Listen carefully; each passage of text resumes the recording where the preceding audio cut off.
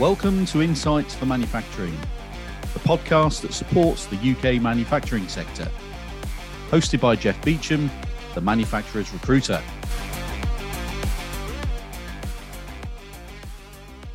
So what qualities do you value most in the coach-mentor relationship? Number one is honesty. Okay, the more honest people are, the quicker we get to the real issues and not the symptoms that we spoke about a moment ago. And the further we go and the quicker we get there. So honesty on both parties is absolutely key. And trust. So this goes both ways. It's a safe, non-judgmental place. Yep. Trust is earned. Trust isn't given instantly. It's something you build upon. I try to build trust before we start any sessions, so we've got a good foundation. And it's something that's demonstrated openly. And openness is the next one. Openness to change. You can lead a horse to water. You can't make it drink. If you aren't ready to change, if you're not ready to go across the threshold to actually start the journey, it's not going to work. So you've got to have that within you. It's time. Now is the time. You may have been thinking about it for a while. This is the time to actually make it happen. This is time in your life. You're going to get past that sticking point and we're going to really go for it. Yeah. Bit of humor, let's be honest. Your joke here or there, a little bit of laughter where appropriate, makes the journey smoother for both people. And acceptance. Accepting that things are going to change and that you are going to change, the situation is going to change, and you are going to live that difference. And that's kind of the final part of all of this really is you've got to be ready to actually get out of that sticking point. You've got to be ready to move yourself or your business forward. Accept all of this, and then, if you've got all those qualities, it's going to absolutely fly. Yeah.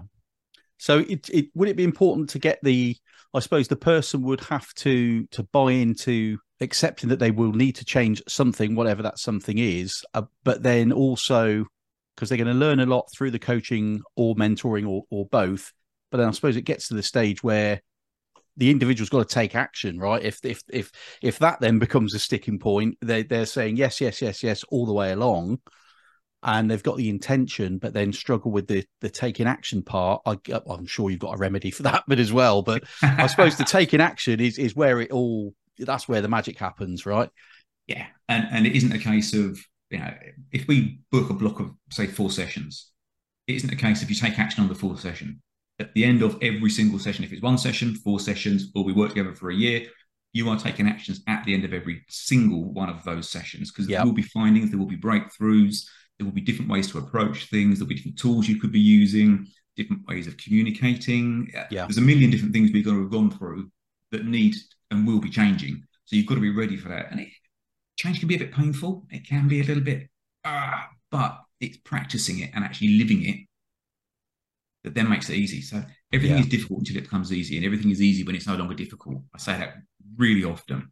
And I think that's really key for us to get into that uncomfortable zone, push ourselves right into it. And after a while, it becomes easier and easier. It becomes normal, it becomes natural. And you're ready to grow again and again and again. And you keep on moving up and up. So, for me, I think acceptance all the way through, not just at the end of the session. Yeah, brilliant. What's the expected duration of a coaching mentoring relationship? And I guess that would differ depending on the circumstances as well. Yeah, very much so. I mean, this is something we're very clear about up front as well. So my sort of onboarding when I start working with someone is 15-minute. Right, what's the problem? What's the issues? Is it something I can fix or not? If I can't fix it, I'm very, very blunt about it. But what I will do is recommend or show you someone that can potentially fix it or solve your problem. Okay.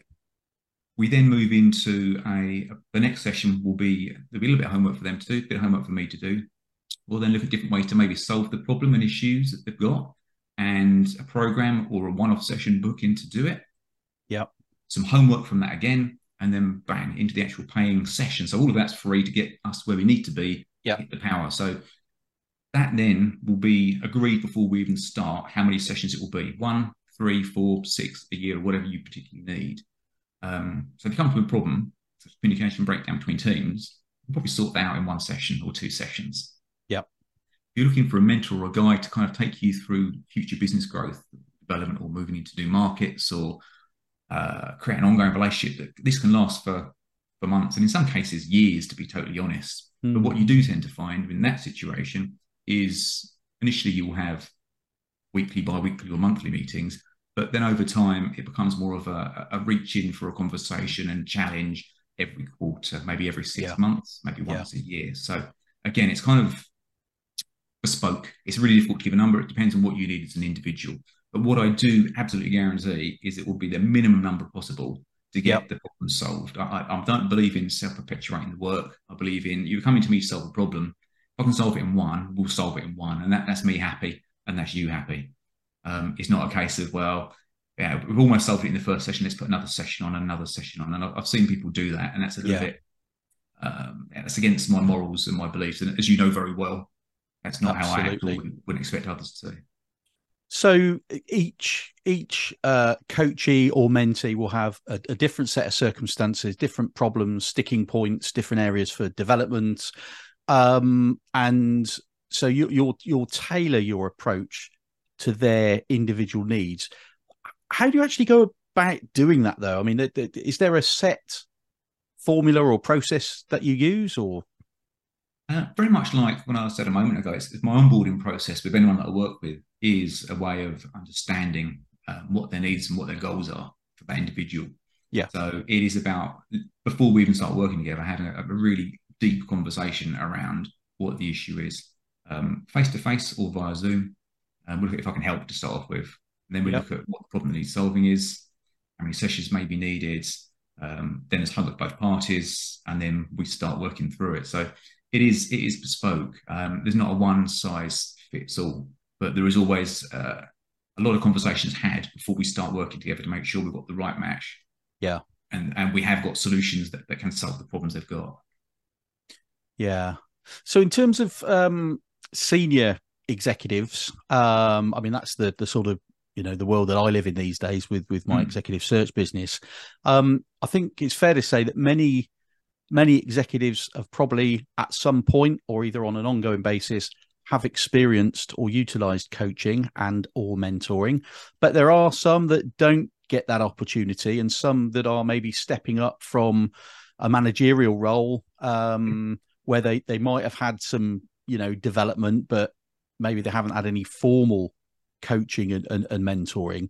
How does coaching and mentoring contribute to senior executive professional development?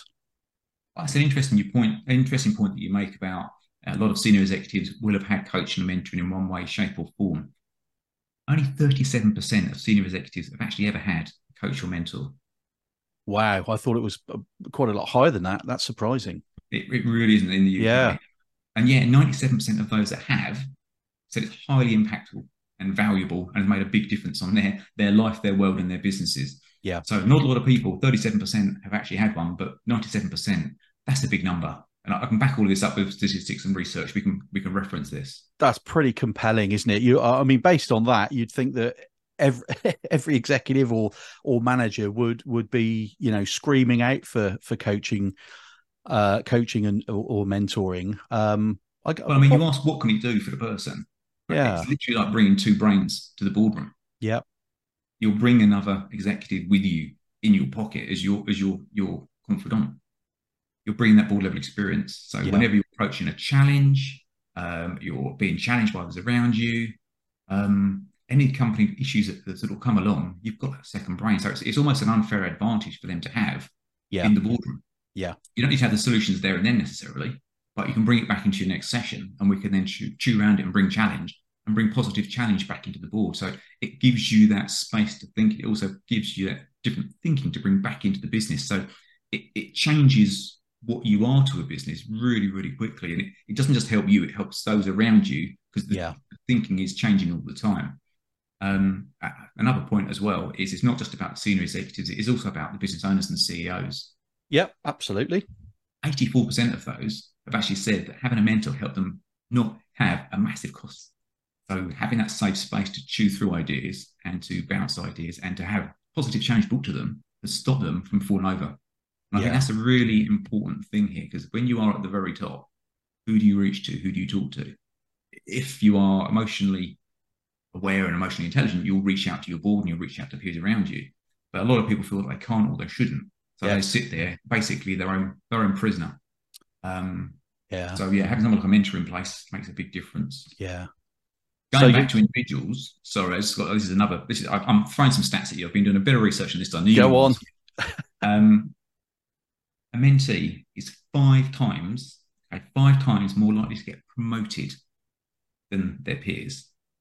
Okay, so just have a think about that. If you had the opportunity to be five times more likely to be promoted, what does that mean to you?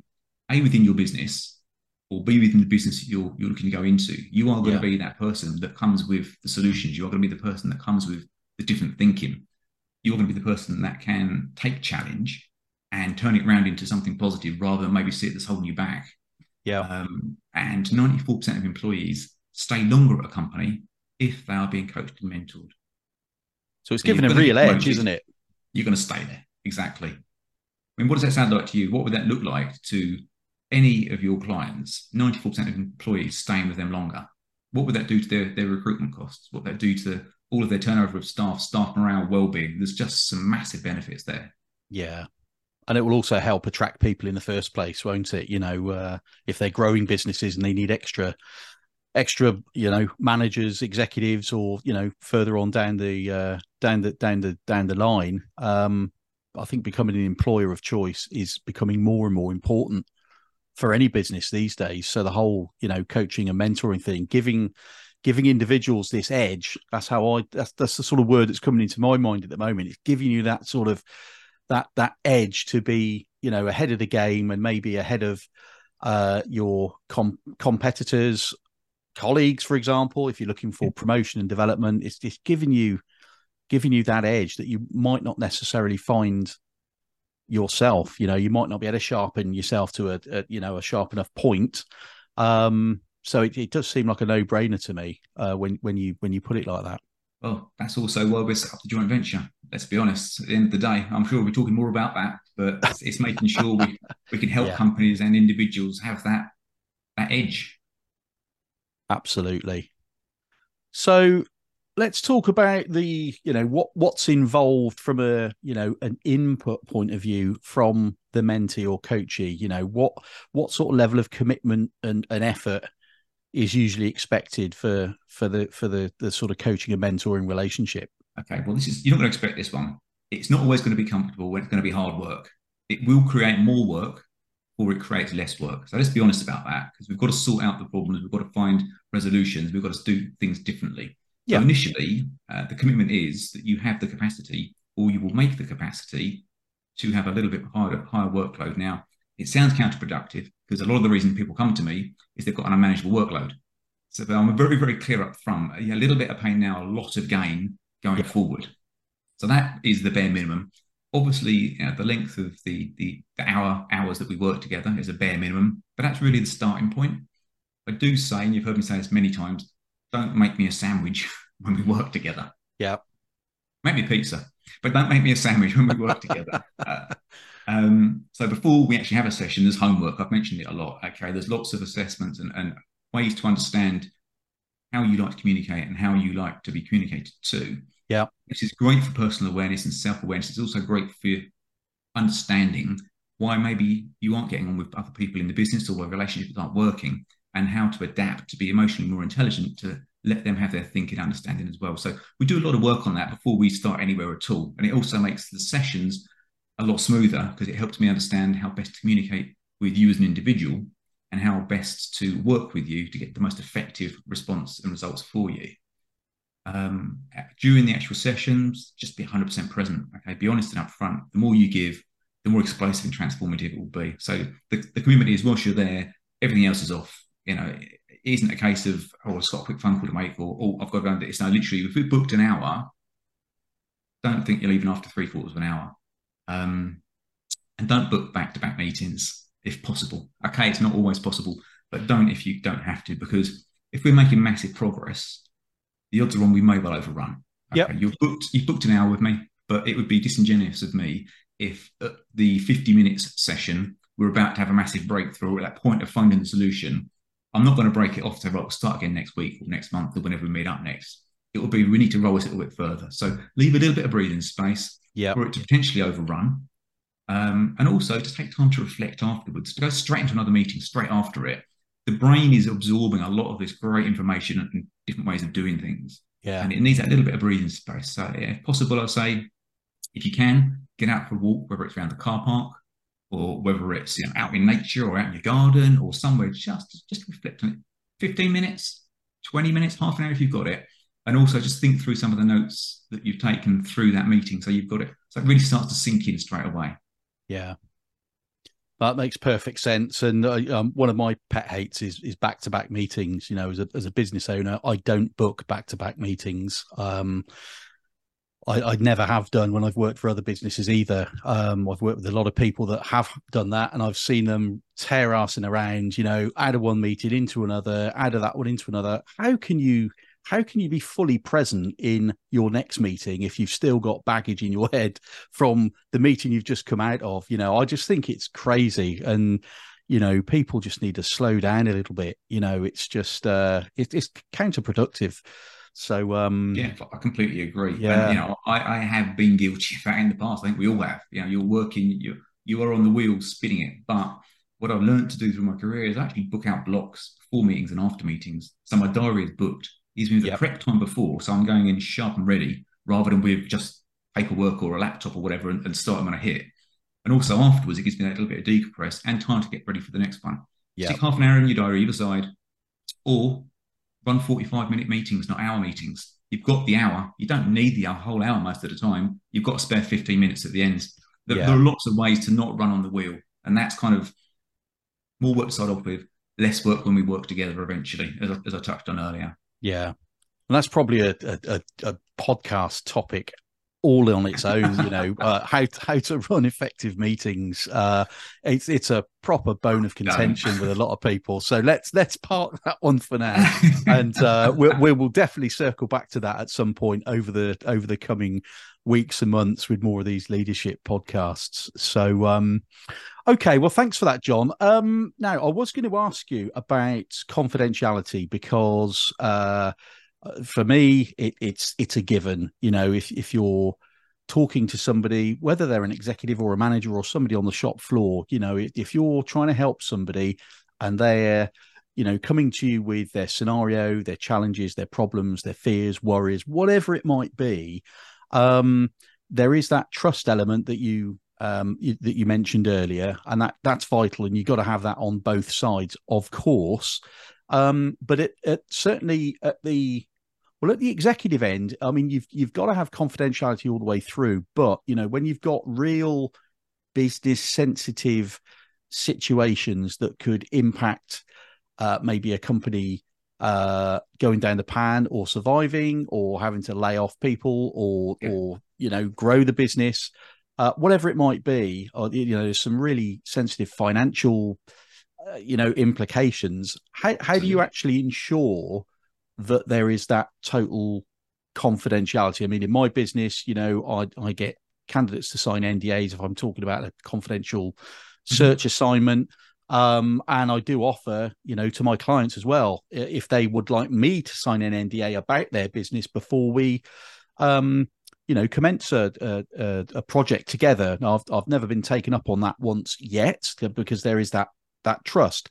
But how do you deal with that whole confidentiality piece? There's two or three parts to that, and completely same as you just said there. The NDA is a pretty easy one to start off with if there isn't that level of trust or if there is that level of exposure. A lot of these companies, a lot of these people that I'm talking to and working with, they are running companies, they are running divisions, they are sitting on the board. So the problems they are facing are high level, top level, and inevitably expensive. So that's why they've called someone in, because they've got to a point they can't get any further with it. So I'm looking at the financial records of the business. I'm looking at the recruiting plans. I'm looking at the layoff plans. I'm looking at everything in between with them. So more than happy to sign an NDA. I've obviously got my own as well. Yep. It's a completely safe environment, a confidential space between a coach, mentor, and the coachee, mentee. Okay, that is a straight line. Is that trust? If there's any doubt about that level of trust or that belief or that commitment with the individual, walk away straight away, because otherwise the things are held back. So for me, if you've employed me yourself, everything stays 100% in the room, like everything completely. So if you are an executive that wants to work with me, everything's between you and I, and that's the growth plan that we work on. If you are a company employing me to help a new employer or a new senior executive or a senior executive you've got there, then we have a brokering meeting. Okay. So in that, we agree what we're working on, what desired outcome and specific goals are.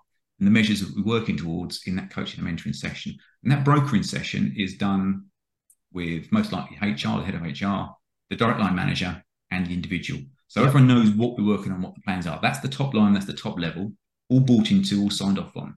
So that's effectively the contract that's signed off on. Okay. That will be reported back on a top level, updates created by the coachee stroke mentee, not me. So updates from that will agree, obviously, to make sure it's in line with what we're doing. They will then publish that themselves back into the business. So that is the confidentiality, that what they do or don't want to share, or they don't feel comfortable with. That's safe and confidential. How can you expect someone to really open up and be honest if there's a fear that what you're doing with them is going to be thrown out and aired at any point to their direct line manager or to HR? Or you can't, you won't, and you can't trust someone, and you shouldn't trust someone if there's even any slight risk of that. So yeah, and really any other concerns or questions that might be raised in the session are only shared if, especially requested by the coachee stroke mentee. Otherwise, we work together, they stay there. And sometimes I am asked to raise concerns and issues because they don't feel comfortable having those conversations. And obviously, the best case scenario is I work with them to have those conversations. But if there's an immediate fix that needs to happen instantly, there are times when I have had to take conversation out of that room and maybe have gentle conversations further around in the business to make sure that support's happening or resources put in place to mitigate risks or problems. But again, it's different for every individual, but the trust and the level of privacy doesn't change. Okay, so we've sort of spoken on a number of different levels around the mentee, the coachee. What about the organisations then that are, inviting you in or have a need for coaching and mentoring? What are the main sort of benefits to the business or the organization itself, sort of top level overarching benefits of coaching and mentoring? Well, get ready. I'm going to hit you with loads of stats on this one. Go on. Just because I think it's important to back up a lot of what we're talking about here with actual hard evidence and numbers, that this is what it does do, this is what it can do for businesses if it's done correctly. So it's just as transformative as it is for an individual, it can be, and it is for businesses. It brings different thinking, different approaches, new strategies, improved problem solving, different processes, better communication skills. Developing high-performing teams, getting them past roadblocks, and really it's getting them past their competition or through their competition potentially, and helping embed them with their clients and their customers and building those relationships. So all of this is the sort of thing that we work towards, and all of those points I've just mentioned are different blocking points and sticking points that I have and I do work on with people to move them through it. So again, the benefits to a company is, what is it you are stuck on? What is it that's holding your company back? And if you don't know, we can work on finding that as well. But that is the benefit to you as you and your company. And that, for me, is the exciting part about it. I can go to 3 company owners in the same industry, have the same problem, but they'll need 3 different solutions. So every time it's slightly different depending on where they are on their journey and the resource and support and what they've done thus far to try and get past the problem. So every single one is different, and every individual and every business is different. And this is a huge generalization, but the US are way ahead of us in coaching and mentoring. I'll say it's a huge generalization. 77% of the Fortune 500 companies have basically said that coaching and mentoring is in place and it's having a significant impact on their business. 100% of Fortune 50 companies have it in place. So just think about that. The most influential, the most sought after companies in the States, 100% of the top 50 have coaching and mentoring in place. That for me says something. It speaks volumes. And also 96% of companies that employ an executive coach say they would repeat the process again. So you bring someone into problem solve, you bring someone in to help bring someone into the business and to onboard them, or you help get the board to become more cohesive. It isn't an ongoing role a lot of the time. It is a come in, a fix, and then move on. But they will repeat it because they've had such a great success from it. I've got 2 more to throw you, and then I'll stop on the stats for a bit. 89% of people who have been mentored will go on to mentor. Yes, I've heard that one. Okay. That for me is huge. What does that mean? What does it, just think about that for a second. That means it was successful for you. It helped you. It meant you want to be able to do that for other people. Yeah. What a great leader you are, by the way. It also means that all those silos of knowledge within your organization open. You're not just going up and down, you're mentoring and coaching sideways potentially. You are also, and I love this one, you are reverse mentoring. So you are Yep. bringing fresh talent into your business and you're learning from them, because there are generations that know a heck of a lot more about technology, social media, marketing, and it's changing daily. Bringing those in and learning from them is Yeah. actually helping develop senior executives as well. So, yeah, there's a real, once the knowledge and the sharing starts in a business, it's just, it opens, it transforms the business and the way it works, the well-being of the individuals, the retention of staff. Uh, the list goes on. I mean, literally, I could find 100 things to give you reasons, but Yeah. the last thing Yeah. I'll leave, okay, is on this particular point. If for any other reason you're not sure about doing it as a business, or you're feeling that is it worth me doing it, 19% of companies who employ coaches and mentors saw a 50 times return on their investment. If you're bobbing accounts and you're thinking about this right now, 50 times your investment. Yeah. And even the average is a 788% return on the investment. Wow. Okay. So if you're on the fence about it from a commercial perspective, Yeah. it literally pays for itself 50-fold for 19% of companies. Yeah. So yeah, for me, yeah, there are so many ways this pays for itself. We're working with companies as we speak, onboarding. The difference that can make there speaks for itself. Retaining that person and growing them and developing them Yeah. rather than the cost of replacing. What was the statistic the other day? What's the cost of actually replacing a senior executive? I heard it's anywhere between 2 to 3.5 times their gross salary in downtime and in retraining time and in recruiting and et cetera, knock around a business. If you're doing proper onboarding, if you're doing coaching and mentoring to help unblock issues within the business and help individuals grow and develop, that cost is just basically goes straight onto your bottom line effectively. Yeah. There's quite a And few stats that I've seen on that, cost of replacing people. But whatever the numbers are, I mean, a number's just a number, but I think there's a lot of hidden hidden costs there as well that people don't always factor in, such as you get an executive hire wrong, they're not onboarded properly, they're not communicated to in the right way, they're not sort of developed, supported. It sends out ripples into the market. You lose face with your customers. You've got a reputation in the business, particularly if you're a leading business or even an up and coming business. Doesn't really matter. There's the morale within the business. So the fact that an executive hasn't made it can have a dramatic effect on the profits of the business, the staff turnover lower on down the organization. So your productivity will take a hit. Your productivity takes a hit, so your customers are unhappy. As I said, the reputation in the market, it's all of these things. It can affect your sales, your sales turnover, your profitability. There's so many things. It's not just the cost of we got to go out and recruit again. That's going to cost us money, so we're going to have to maybe pay a bit more to get a better person.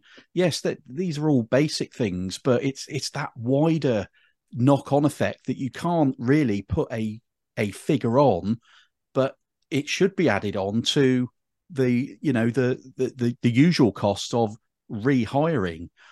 So get it right in the first place. Develop your people. This is a recruiter. I'm a headhunter, so I'm sort of selling against my services in a way, because I'm thinking if you treat your people well, you look for the right people in the first place, you onboard them, you support them, you develop them, you're going to have less churn, and you're going to save yourselves money, from recruitment costs alone.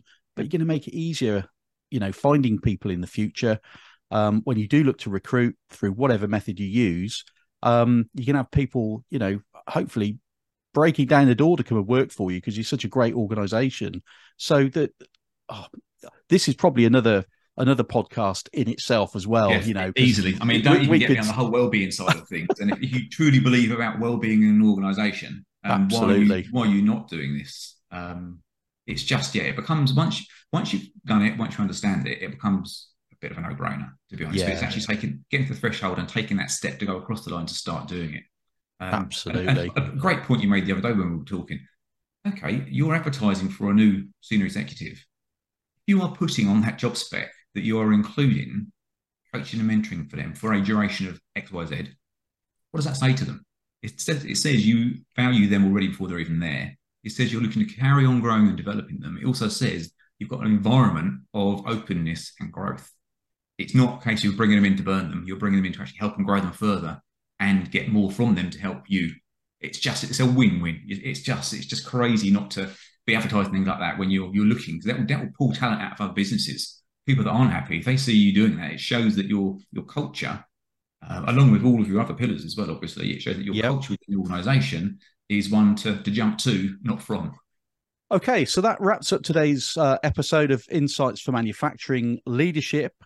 Hope you've enjoyed our discussion. Thanks again to Jon. Thank you for listening, and look out for the next episode of Insights for Manufacturing. See you next time, and bye-bye.